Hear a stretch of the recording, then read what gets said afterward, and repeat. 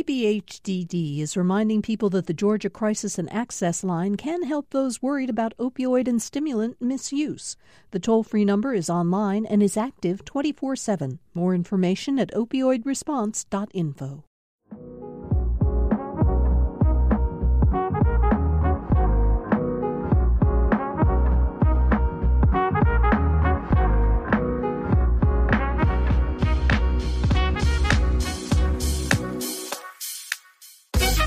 You're listening to Nothing Funny About Money. I'm Matt Gorin. And I'm Michael Thomas. As any longtime listener of the show can attest, personal finance can be confusing. Yeah, I think any human being can attest to that, Matt. Sure. So all the more reason to get some help. Of course, that's exactly what financial advisors are there for. We talk a lot about reaching out. You know what? It can actually be pretty confusing about who to talk to. Our view of the profession is that advisors should put their clients' interests first, but the same can't be said for all advisors. In fact, we're in the midst of a national debate on whether advisors should be fiduciaries.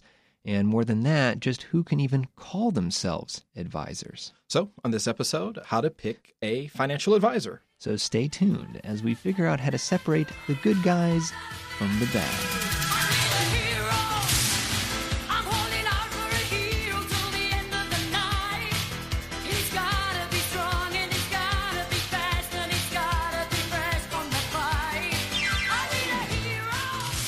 Before we go any further, what is the definition of a financial advisor? There are so many people who say that they are a financial advisor. So, for instance, we actually had this lady come over to the house. She's like, yeah, I'm a financial advisor, and I just wanted to come in and check in with you all. And I'm like, what? First, I'm thinking financial infidelity, right? My wife is secretly seeing a financial planner. It's like the good kind of financial infidelity. It is the good infidelity. kind, right? She's secretly seeking out a financial advisor without me. But the lady who came to the house, she actually was a insurance salesperson. So she wasn't coming to actually see if our spending plans were good, if we had a good wealth position, what type of assets do we currently. She was coming to sell insurance, but the way that she had initiated the conversation with me, said, I'm a financial planner. I want to come and serve your household. There is a place for insurance products in a financial plan. Absolutely. But this brings up the point that literally anyone can call themselves a financial advisor. Absolutely. Now, that's true for people who work in the financial services industry. It's actually true for anybody. Yeah. There's no rule. If we look at other professions like doctors and lawyers and accountants, all of these people have to get a certain designation. Like Yes. if you're a doctor, you got to get an MD. Absolutely. So I know that my doctor has gone to medical school. And there's one, right? There's one official designation that everybody can look to and say that this is the standard of trust. And we attribute some type of value to that individual, and we know what the expectation should be. Right? I was an accountant for several years. Like, the expectation was that I'm a bean counter. Like, that's typically what it was. It is, you could just put us in the office, close the door, and we just go through your stuff, and we're going to bring you some bad news eventually. Like, but we're good for you. Yeah. And there's this expectation of trust and professionalism. Absolutely. Financial advisors don't need to have any credential. Of course, many of them do. Yes. And our profession is known for the alphabet soup behind our names. So we have Absolutely. 800 different letters. What do those letters even mean? Actually, what's interesting is that I know a gentleman who has the alphabet soup, the CFP, CFA, Chartered Financial, whatever it may be. And when people come into his office, he provides financial planning services. He puts up his CPA certification on his wall and nothing else.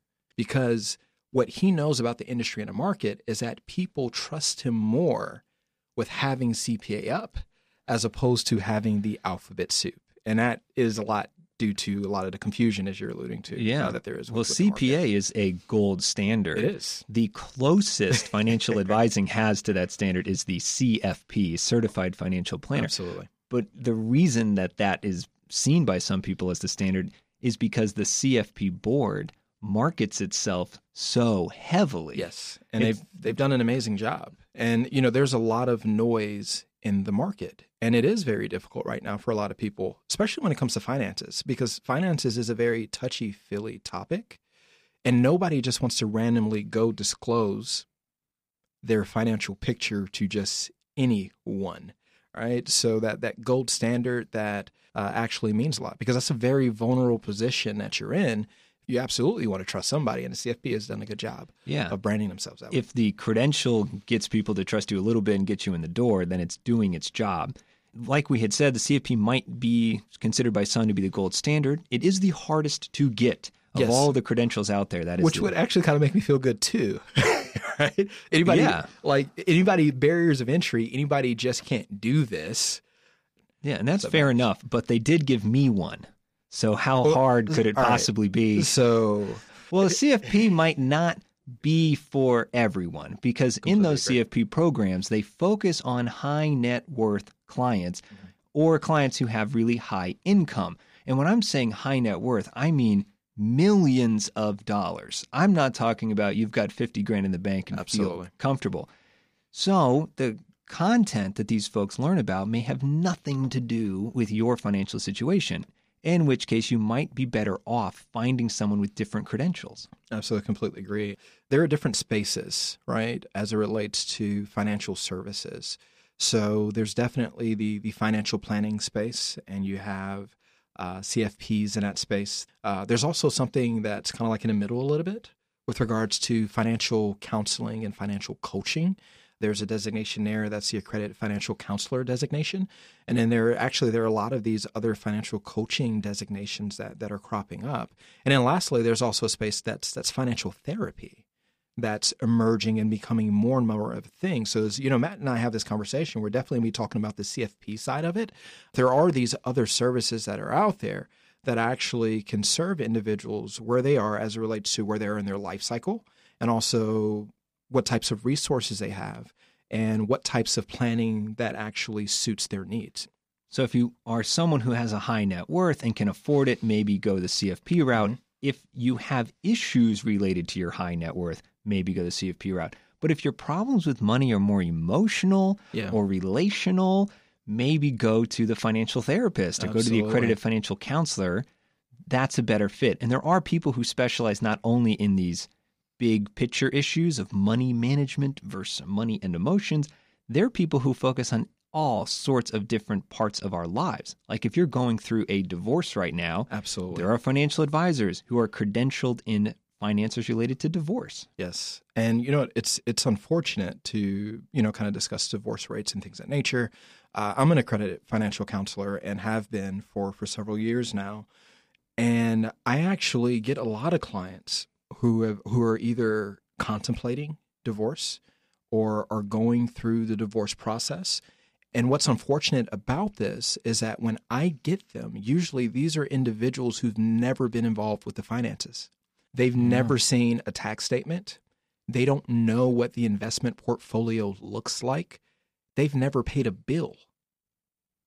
If you're in that bucket of things, you don't go to a CFP necessarily for that service. You would really go to a financial counselor, a financial coach, and then somebody who has a designation to work with individuals who are navigating this space. But what we're saying is that there is a lot more to this space than just the CFP. That's a place where we generally start, but there are a lot of entities that can serve you all in your household. And this brings up an idea that bounces in my head is, who even needs an advisor? Absolutely.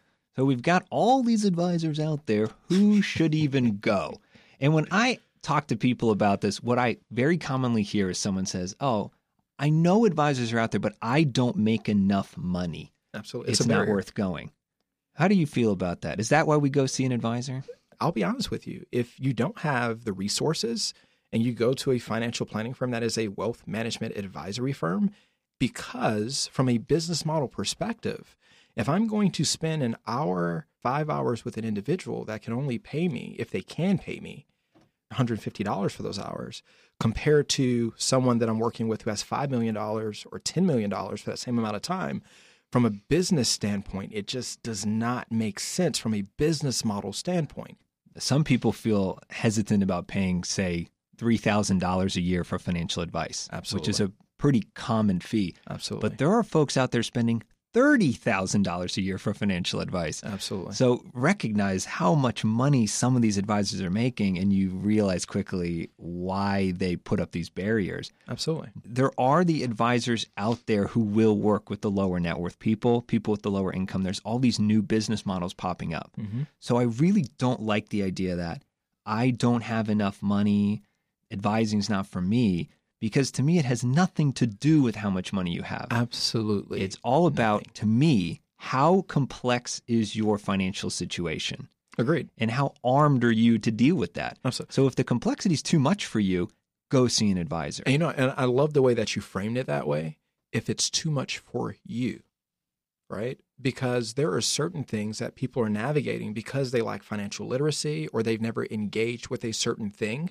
Because maybe there is no generational wealth in your family. So maybe you've never really dealt with the complexities of taxation and things of that nature, where other people think it's commonplace that, oh, yeah, you have all these business deductions and all that good stuff. Yeah, everybody knows this. Well, maybe everybody doesn't know that. Right? It's so I love the idea, your complexity, because we are all starting at different places. And something that may be complex to you may not be complex to someone else. Yeah. And even you're saying taxes, which I think most people feel are complicated, but even some things that I think most of us feel are not complicated, like keep a monthly budget. There's a lot of people who don't have the skill set or the experience to even keep a monthly budget. And that's not to say that they're not smart people or that they couldn't do it. But as you said, they didn't grow up with a family that talks about budgeting. So if you're struggling even with that, don't be too proud. Go and talk to somebody. And there are plenty of advisors out there who will help you with that. Yeah, you know what's interesting is it's for men in terms of just being overconfident. Men are the worst. And I think we can all agree on that. This is the thing, though. Men typically have this drive to want to care for their household and for their family and to provide for their household and their family. And I really want to challenge any men out here who are listening to this right now. If you don't know and you don't know enough and you're trying to engage in risky behaviors that could ultimately compromise the welfare of your household, are you really doing what's in the best interest of your household? Whatever that complexity is for you, just know that there are people who want to help you. And guess what? They'll still allow for you to feel like you're the king of the house. You won't even have to say that you went and saw somebody. Right, but we just want you to be in the best position to ensure that you're actually doing what you're wanting to do for your household. Kings have advisors. I completely agree with that. The president has a cabinet, okay? For men who won't ask for directions in the grocery store and spend 30 minutes looking for the soup, it's tough. I get it, to go out and ask for help. We've all been there. But, man up, I guess, and go get your cabinet or your kingly advisors. And we're talking about the budget stuff, again, on the relatively low complexity end for a lot of folks. But if you are a small business owner, please go get financial advice. It is so complicated to successfully run a small business. There are people who can help you. If you are trying to do education funding for your kids, it might seem like a straightforward thing to just throw some money aside. It is not that easy to make the most use of the money. This stuff gets so complicated so quickly. Book the meeting, have somebody help you. We've got to take a break for now, but before we go, quiz time. What % of Americans use a financial advisor? Think about it, mull it over, make bets with your friends. We'll get you that answer when we get back.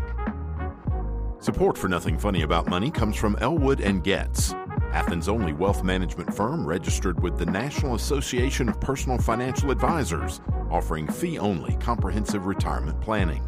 AthensWealthManagement.com. Can anybody find me financial advice?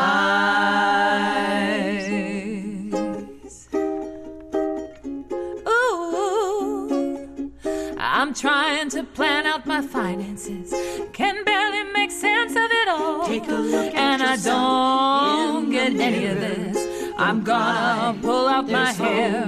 Oh, I've looked so hard for some pro help, but how do I know who to trust, Lord? Somebody.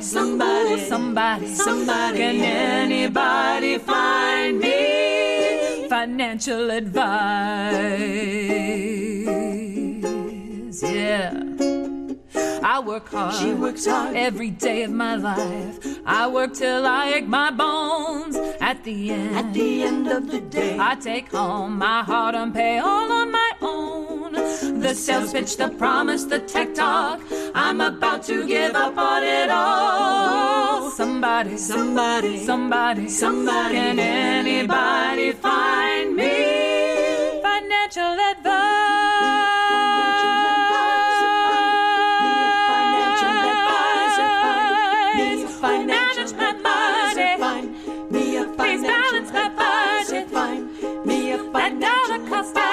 Find me a financial advisor, find me a financial advisor. Can anybody find me financial advice? Find me financial advice. Find me financial advice. Find me financial advice.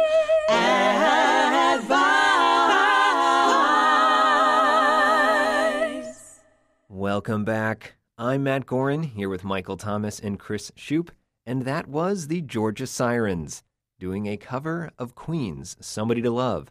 That's S.J. Ursary, Marty Winkler, Susan Staley, and Maggie Mason Hunter. What a wonderful job. Before the break, we asked you, what percent of Americans have a financial advisor? What do you two think? I'm going to go with 40%. Oh, I'm going with the under here.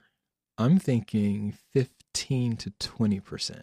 You're actually right on the number, Michael. It's 17%. Like I told you, I do this, man. He does this for a living. It's right there. Less than 1 in every 5 people gets financial advice. To me, that's kind of surprising, given all the things we said before. Why is that number so low? We've already alluded to this a little bit, but I think that one of the biggest issues is trust. I'm not sure what the numbers are, Matt. You may have some numbers here on this, but Of course I do. I would say, of course you do. I would say that it's trust because, again, when we talk about personal finances and money, we're actually revealing a part of ourselves that most of us don't reveal to anybody. Let's just be honest. We would rather talk about sex than we will talk about money. I'm totally in agreement with you. I think trust is the big reason. The American Association of Individual Investors says that 2/3 of Americans don't trust financial advisors. Wow. And if you look online, Google search, trust a financial advisor, there are so many articles, like one from medium.com, that's titled, Why You Should Never Trust a Financial Advisor. Michael and I are ourselves financial advisors. We're in this world. Chris is not a financial advisor. What do you think? Should you trust us, Chris? I think it has a lot of preconceived stereotypes that people have over anyone who makes their money off of your money. Instead of it being, well, this person is going to take me to a higher place financially, I think a lot of people feel like, why would I pay somebody part of my money to manage my money, especially if I feel like I don't have enough money to begin with? Yeah. So there's sort of that stigma that comes along with, well, now I'm just paying a guy to tell me goofy things that I already know, like, you really should have a budget. Yeah, I know. You really should save 20% of your paycheck. Well, I know. My problem is not what I should do, it's doing it. So can you be my discipline for me? Can you actually make me a more disciplined person? Yes. It's kind of our own fault because we focus so much on investments and investment returns. Not many advisors talk about the more psychological side Absolutely. of what we do. The other issue is that some advisors are really not doing a good job. Absolutely. And according to the public records on advisors, about 1 in 11 have committed a serious ethical violation. Of that 1 in 11, only half of them got fired for it, and half of the ones that got fired were immediately hired again by a different firm. If they did commit a serious act, they have to disclose that information. You don't have to go into an engagement with someone and feel powerless that you can't find information about them and whether or not they've had a checkered past. There's something called a broker check where you can actually get that information ahead of time and then really ask the tough questions. There are some people who may never have had any serious ethical violation and yet still are charging more than is typical for the service they're providing. But most people have no clue how much they should be paying. The issue of fee transparency is especially problematic with 401ks and other retirement plans. We usually don't have a choice for our 401k provider. When you sign up at your job, your employer has already picked the advisor and has already picked the funds that are available to you. Yeah. There's so many options. You get analysis paralysis, Absolutely. and you usually just listen to whatever the advisor has to tell you. With 401ks, again, the onus is on you. Basically, the conversation goes back to it's disclosed.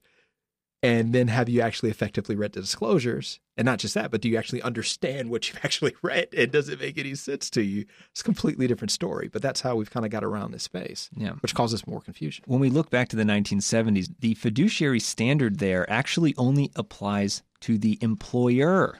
Mm-hmm. It doesn't apply to the individual employees who are the investors. Mm-hmm. And that was going to change when the Department of Labor back in 2015 proposed a fiduciary rule that would apply to everybody who's involved with the 401k. On its face, that rule was very simple. Investment advisors advising people who had money in a 401k had to put their interests first. Mm-hmm. A lot of people in the financial advising world came out against this rule, which I didn't fully understand or agree with, because to me the rule was pretty straightforward, and it just required advisors to be prudent. That was the buzzword, which means that they had to recommend products and services that were considered the best and charge fees that were typical. It wasn't give free advice or anything like that. And if they had any conflicts of interest, they had to be disclosed. This rule didn't actually do too hot. No. What was proposed initially has gotten watered down. So it's not just like we're delaying this, but we've made a concession, we watered it down, we delay. We make another concession, we water it down, we delay. Now, we're recording this in late 2019, and as of this moment, there are no plans to revive the rule. Despite the rule being dead, according to Financial Engines, over 90% of Americans were in favor of it, which makes sense. I mean, who wouldn't be? Yeah, it's better for consumers. But the other side of it is that more than half of the people surveyed think it's already a requirement. It is not. And while there is no requirement to be a fiduciary, a growing number of advisors are holding themselves to that standard anyway. And certain designations, like the CFP and AFC, do require people to be fiduciaries when they're giving advice. And certain professional organizations also have that mandate. Now, think about it. If they have the mandate, that means people who want to be a part of this opt into the mandate because they believe in this as well. And there are a lot of us in this space. One network that we are big fans of is the XY Planning Network, founded by University of Georgia graduate Alan Moore.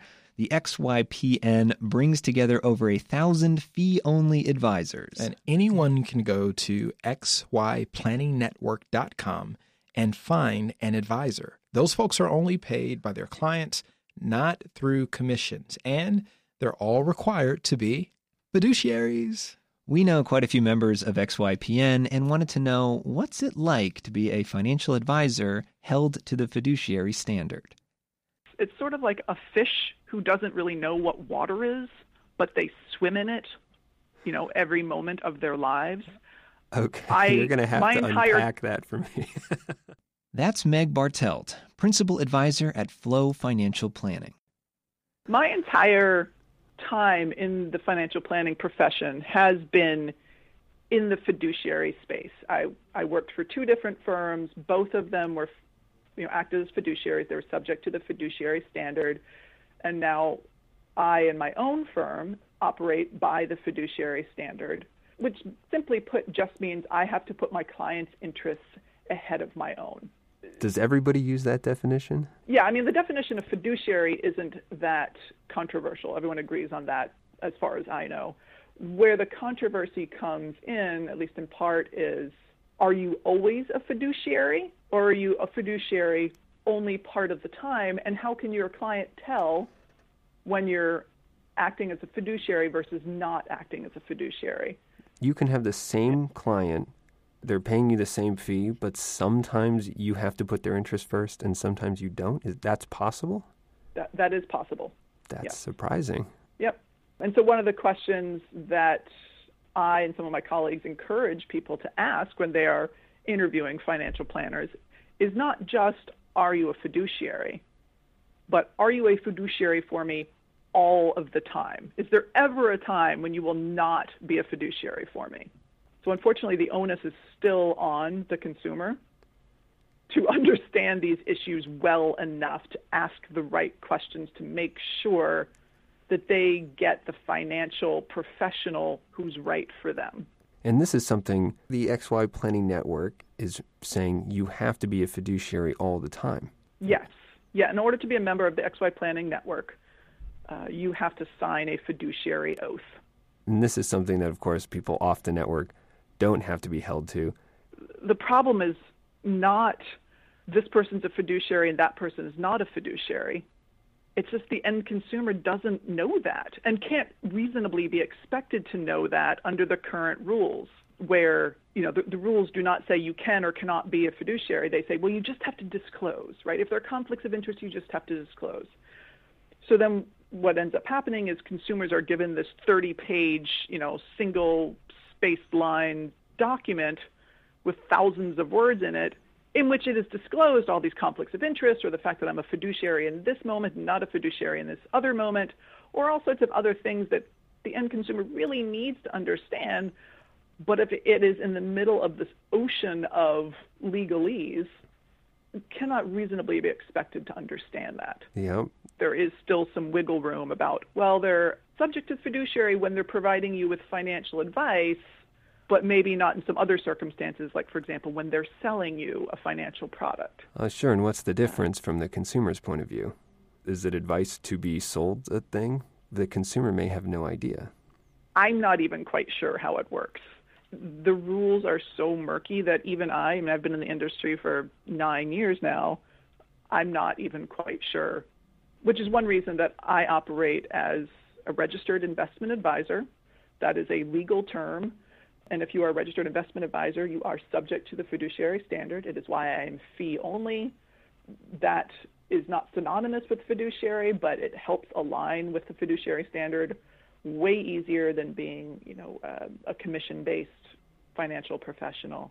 I find that side of the world murky and hard to understand, so I just stay away from it as much as possible so that it's really clear, at least in my practice, that I am a fiduciary. The client's interests do come first. Here's the fee. Nothing is hidden. Everything is transparent. We're back in the studio. We're going to take a break for now, and we'll see you after the break. Stay tuned. Support for Nothing Funny About Money comes from Cannon Financial Strategists, an advisory firm that helps organizations and individuals design, maintain, and monitor retirement plans for a better financial future. More information available at cannonplanners.com.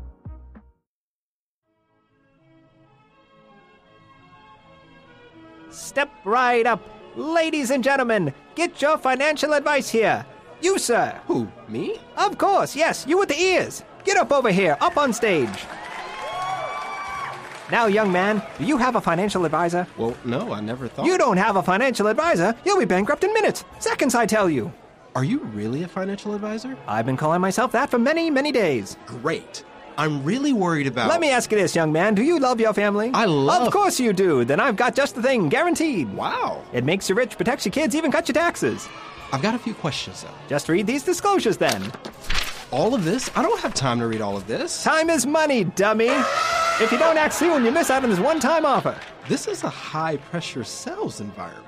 I'll sweeten the pot. Here's a fidget spinner. My grandson doesn't play with it anymore. And you said this is free? I said read the disclosure. And remember, folks, all our products feature vanishing premiums. All right, this sounds way too good to be true. It is. What do you say? Well, I'll do it. I'll sign my life away. Step right up. Step right up. Ladies and gentlemen, boys and girls, step right up. Welcome back. I'm Michael Thomas, and I'm here with the venerable Matt Gorin and amazing Chris Shoup. Before the break, financial advisor Meg Bartelt was telling us about the fiduciary standard. What other advice does Meg have for folks trying to find an advisor? A general piece of advice of do your research.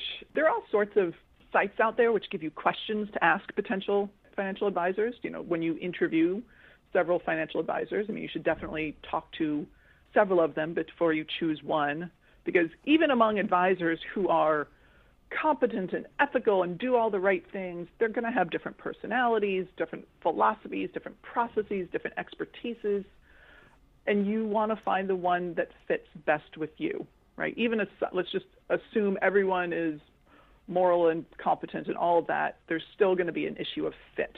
Find some of those lists of questions on the internet. You know, NAPFA, the National Association of Personal Financial Advisors, has a list of questions. You really want to ask the questions to understand how the advisor is paid, like in total. Are they getting paid anyway but by you? What are your total costs going to be? Because sometimes costs to you are not obvious. They can be the fee that you pay the advisor, but then maybe you're also paying some sort of commission, or sometimes the fees that you pay are not obvious. And so you should really be clear on what you're going to pay to whom for what purpose. And then find an advisor who specializes in whatever issues you have. You know, I specialize in working with women who are in their early to mid-career in the tech industry. So I've got specialized knowledge about that industry, both sort of the career elements for women in that industry and also the technical elements of, I know a bunch about how stock options work or restricted stock units. And those are pieces of knowledge that you don't need if you're serving college professors, for example. Mm-hmm. So do your homework, know who you're working with. It seems like that should be common sense, and yet what we find is a lot of people don't ask these questions. Yeah, you know, I can't blame them. It's freaking scary to deal with this stuff. And as I said before, the industry is really murky. How do you know who's trustworthy, who's not, whether this price tag you're going to pay is going to be worth the value you get from it? It's a very ill-defined profession, and some of that ill definition is intentional in order to, you know, sort of pull the wool over people's eyes so they don't know what they're paying and what value they're getting. It is scary. What a scary subject that we are talking about here. Yeah. It's an important question, the one of like, what should consumers do? But it's also angering because there just isn't a lot. Like, you have to put the entire onus on the consumer to do their homework, and then it ultimately comes down to, and then just hope really hard that you made the right choice, because you could get raked over the coals despite your best efforts. Yeah, and that's where my mind goes, to having networks of advisors where there is some kind of initiation process they have to go through, and some kind of some sort pledge. Of standard. Yeah, and then if I misbehave, I do rake someone over the coals, then I hopefully would lose my membership in that network. I would lose my license or my certificate, and that could then ruin my career. So if there is that onus, I think a lot more advisors would behave themselves, because they'd think, hey, I could make $2,000 charging some extra fee to this client, but that would mean losing maybe $2 million of lifetime earnings. Right. Not worth it, never worth it. And hopefully resources like the XY Planning Network and NAPFA can help consumers find a good one. Meg, Thanks for giving us some clarity on this. Really appreciate you being on the show. You're welcome. Thank you. Okay, we kind of ended on a cynical note. I know, there. right? but let's put a positive spin on it. There are networks of advisors who hold their members to high standards. We mentioned the XY Planning Network and NAPFA. There are also credentials like the CFP and AFC that hold financial advisors to a fiduciary standard when they're advising clients. But just because someone is a member of a network or has a credential doesn't mean you shouldn't ask those questions Meg mentioned. In fact, Matt and I have shared this with several of our classes that we teach. There's one class that I teach in particular where the first day of class, I tell students, do not trust me. I'm dead serious. That's the first day. Don't trust me, because I want them to develop the confidence to be able to ask the tough questions. And if you can ask me the questions now, I know that you're going to leave this space and be able to ask questions like, how are you paid? How much will this cost me? Are you a fiduciary all the time or just some of the time? So let me know. Are you willing to sign a fiduciary oath? Let's turn back to something else Meg said. Find an advisor with a good fit. To me, that means two things. First, make sure the person you're working with is actually an expert on the sorts of issues you have in your life. Not all people have the same issues, right? I mean, think about it. I'm a parent. I'm a college professor. My wife is a nurse. We both work for large nonprofits. So we would need someone who understands the needs of parents and the needs of people who have jobs like ours. Exactly. And I'm none of those things, so I probably would want a different advisor. And just because you and I might work with different advisors doesn't mean one of them's better. They're just better for us. Absolutely. Just as an example, you and I can't even save money in the same retirement accounts, right? I've got a 403B and you've got a solo 401k or a SEP IRA. SEP IRA. All right. So I bet most people have no idea what that even means, that even is. And nor should they. So Matt needs to find an advisor who works with self-employed people because they need to know about SEP IRAs. And here's another thing really quickly. Let's say that you're a household who has a special needs child. And you're trying to work through the process of thinking about how do we find resources? How do I plan actively? I mean, there are people out there who actually specialize in this area. Find the folks who are specialists in your issues. Yep. And think of this like working with a lawyer. If you're accused of a crime, you want a criminal defense lawyer. You don't want a patent lawyer. Common sense. All right, indeed. I hope in your lives you all need more patent lawyers than criminal defense lawyers. That is my hope. Yeah. And if you are a woman working in tech, you might want to work with Meg Bartelt from Flow Financial Planning. Find her at flowfp.com. Meg also brought up the idea of finding someone who is a good fit for your personality. Because even if someone is an expert in your needs, you also want to get along with this person. Now, this is the thing, too. Not just you're getting along with this person. If you're in a relationship, you want to ensure that your spouse gets along with this person as well. Imagine how these financial advising meetings go. It's often just you and your advisor in a room together for an hour. A tiny room, like the one Michael, Chris, and I are in. And you have got to get along with this person for that entire period. Yeah, and you've got to get along with their smell. Absolutely smell your potential advisor before hiring them. Really, Matt? Really? Insist on it. Add it to the list of questions. No, please don't. Are you a fiduciary? And can you lift your arm so I may smell you? Like Axe body spray is a requirement before into the room. Interesting. Or a deal breaker. I don't know. Or it could be, right? So anyway, we've got another guest coming up. Eric Roberge from Beyond Your Hammock, and I love hammocks. So like Meg, he is a financial advisor with XY Planning Network. Let's hear what he has to say about finding an advisor who is a good match for you. In 2007, in October, when the market was peaking, I decided that it was a good decision to leave my well-paying job and become a financial advisor and have no salary.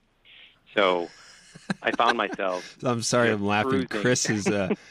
Chris is grimacing and putting his hand over his heart. Looking back, I love it. And when I was in it, it felt like a ride straight to hell. Oh, man. It was just brutal.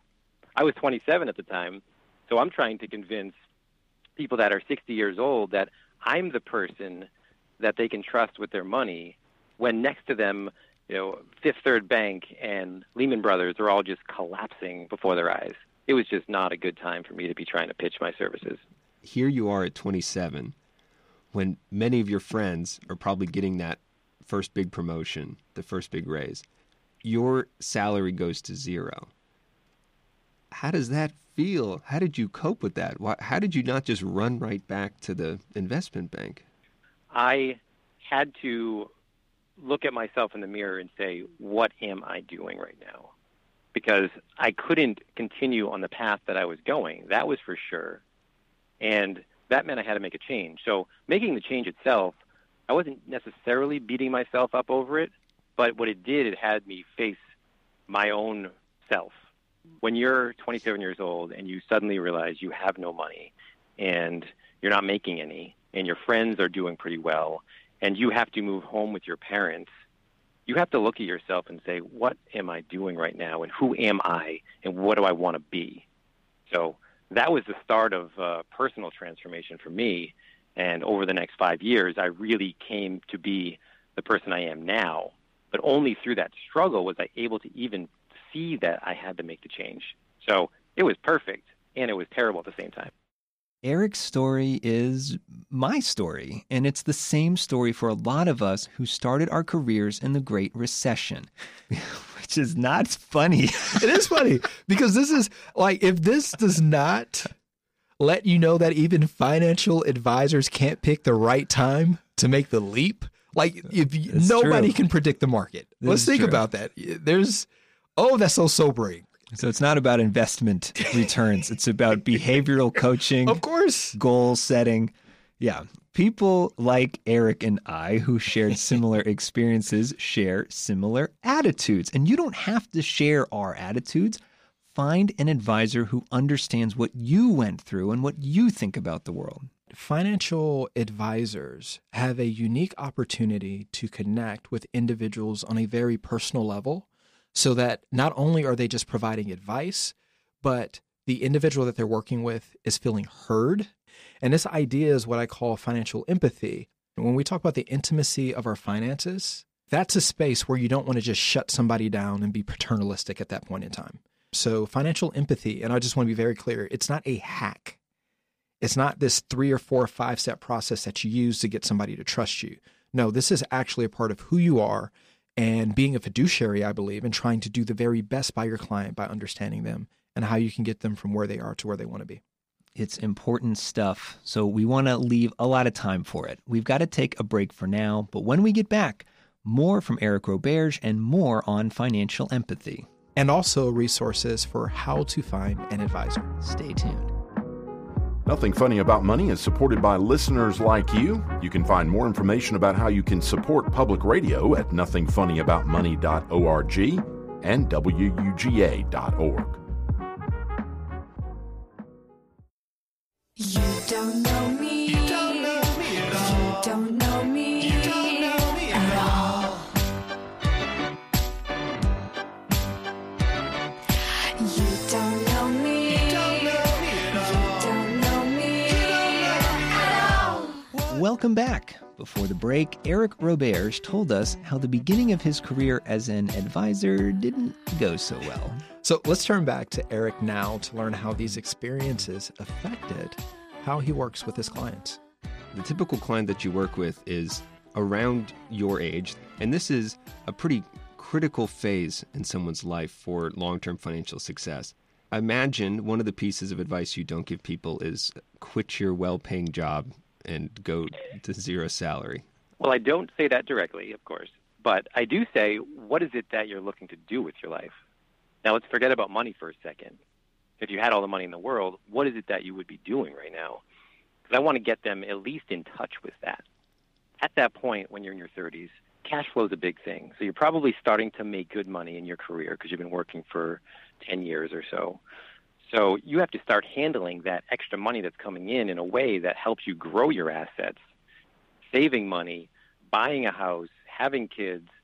Like all these things could be happening at the same time. So prioritizing what's the most important thing from a financial perspective, and then also what's the most important thing from a personal lifestyle perspective, and then meshing those two lists together to make a big picture, this is the action plan I need to take right now. That's really what I do for people. Not so much exclusively a financial advisor. It's almost a little bit of life coach. It's like the best of both worlds. What do you want? Let me pull that out of you. And now let's actually direct your finances in a way that allows you to do those things.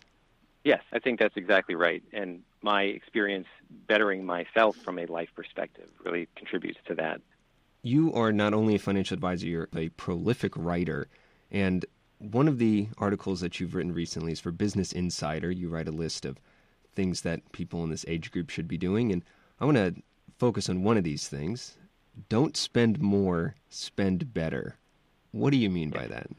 There are so many people out there that are spending money a certain way because they feel that they have to spend that way to enjoy themselves, or to keep up with their friends, or to follow the professional athletes, or whoever you're looking at, that you need to do this thing a certain way.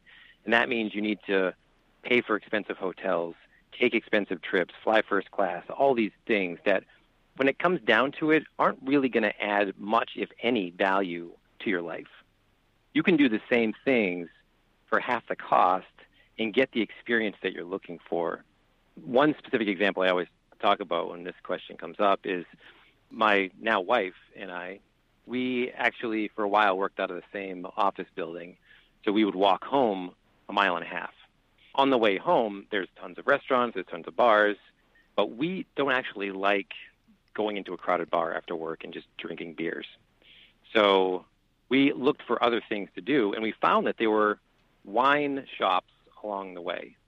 So we started to go to these wine tastings at the wine shops on Friday afternoons, and we'd hit, 3 of them or so, and get back home, and then we would have tacos that we bought at the store, right? So those tacos cost $16. The wine was free. The social atmosphere and the fun was also free. So we got the experience we needed, the social, the wine tasting and learning and educating ourselves on wine, and just experiencing Boston outside, which is fantastic in the summer. We got all that without paying much at all. Spend better. What are the things that make you say that this was a fun time? And find out if those things can be in something that's less money. Amazing advice.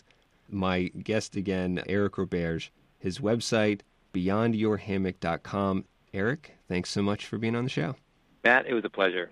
Happy to be back anytime.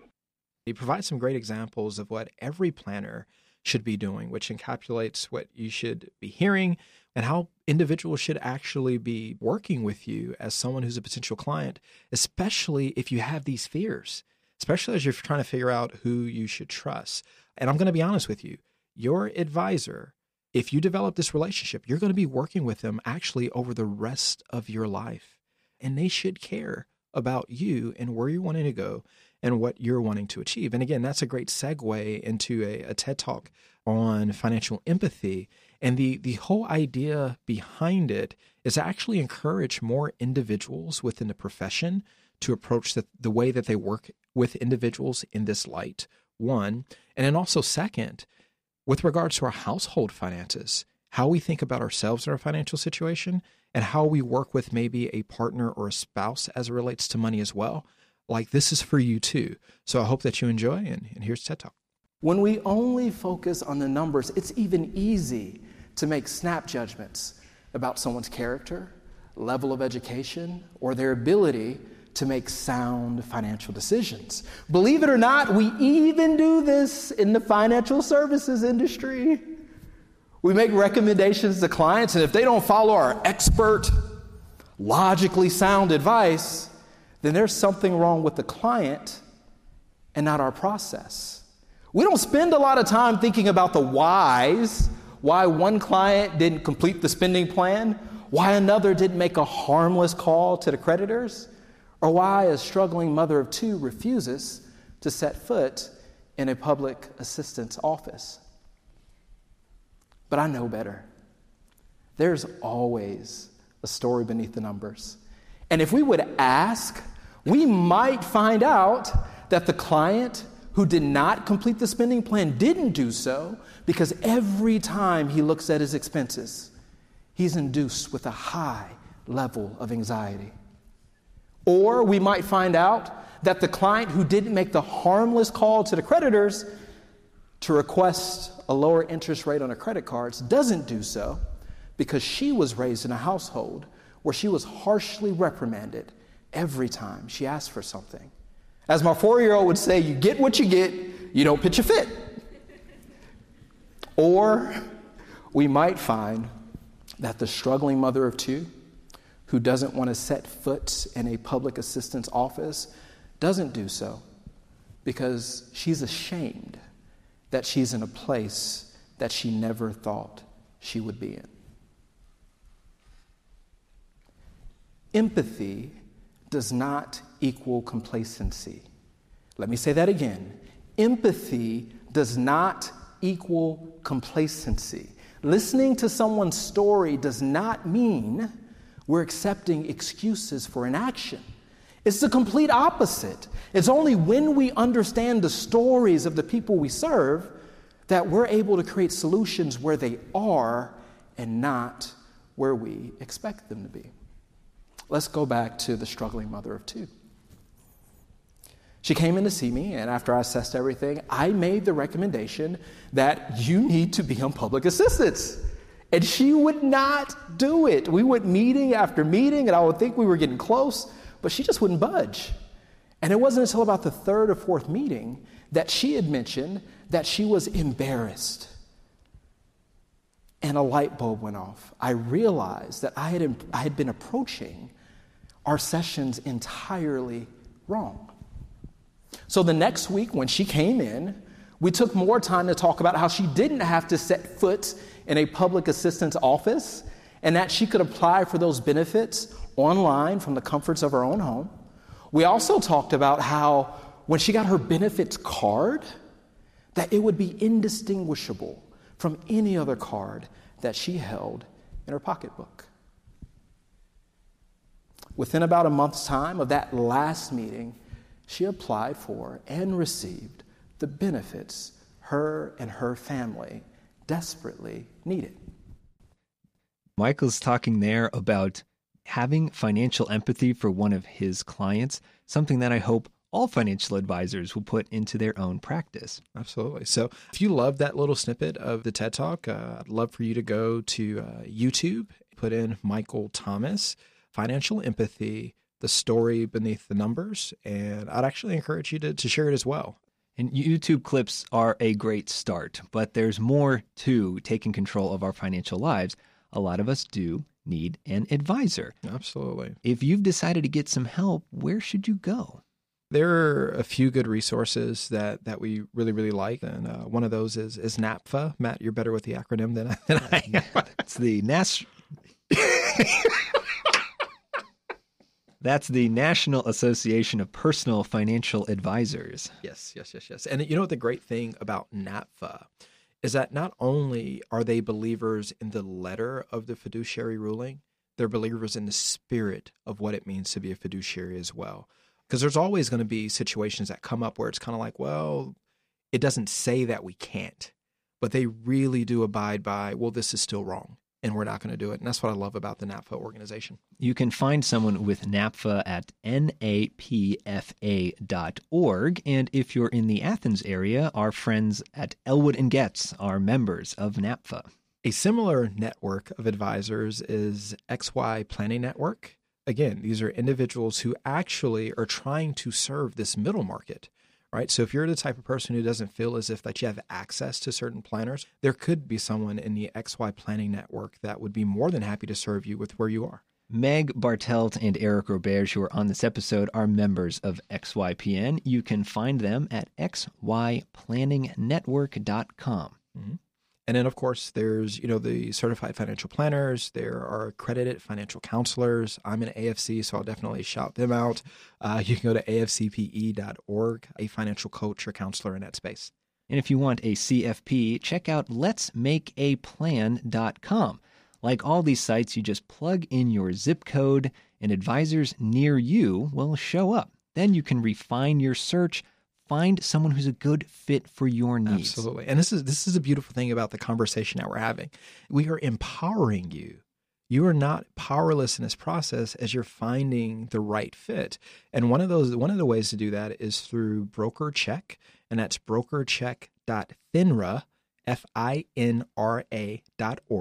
And this is a site where you can go look up the employment history, certificates, licenses, and any violations of a broker or investment advisor. There are a lot of good financial planners out in this space. So check out some of these resources.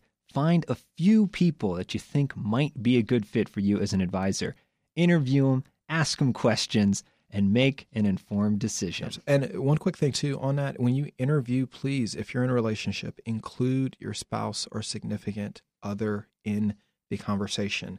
As a counselor, as a coach, who is a financial advisor, I just work with so many households where some type of traumatic experience happens and it leaves someone in a precarious position because they don't handle or know anything about the finances at all. So make this a family affair if that's the case. If you're having trouble with any of this, reach out. Visit nothingfunnyaboutmoney.org and send us a message. We're happy, as always, to help over email, phone, or in person. And if you help out an organization, we love to speak to an audience. We've given talks literally coast to coast and want to hear from you too. Man, dude, I feel like we can keep going, but is that it? I think so. Thanks again, as always, to our executive producer, Chris Shoup, our associate producer, Gene Davis, our audio engineer, Garrett Burke, Meg Bartelt from Flow FP, and Eric Roberge from BeyondYourHammock.com. And thank you for listening. Until next time, peace. You've been listening to Nothing Funny About Money. This show is recorded in the studios of WUGA Athens on the University of Georgia campus. I'm Matt Gorin. And I'm Michael Thomas. Reach out. We'd love to answer your questions and help you achieve your goals. Follow us on Facebook and Instagram. And connect with us online at nothingfunnyaboutmoney.org.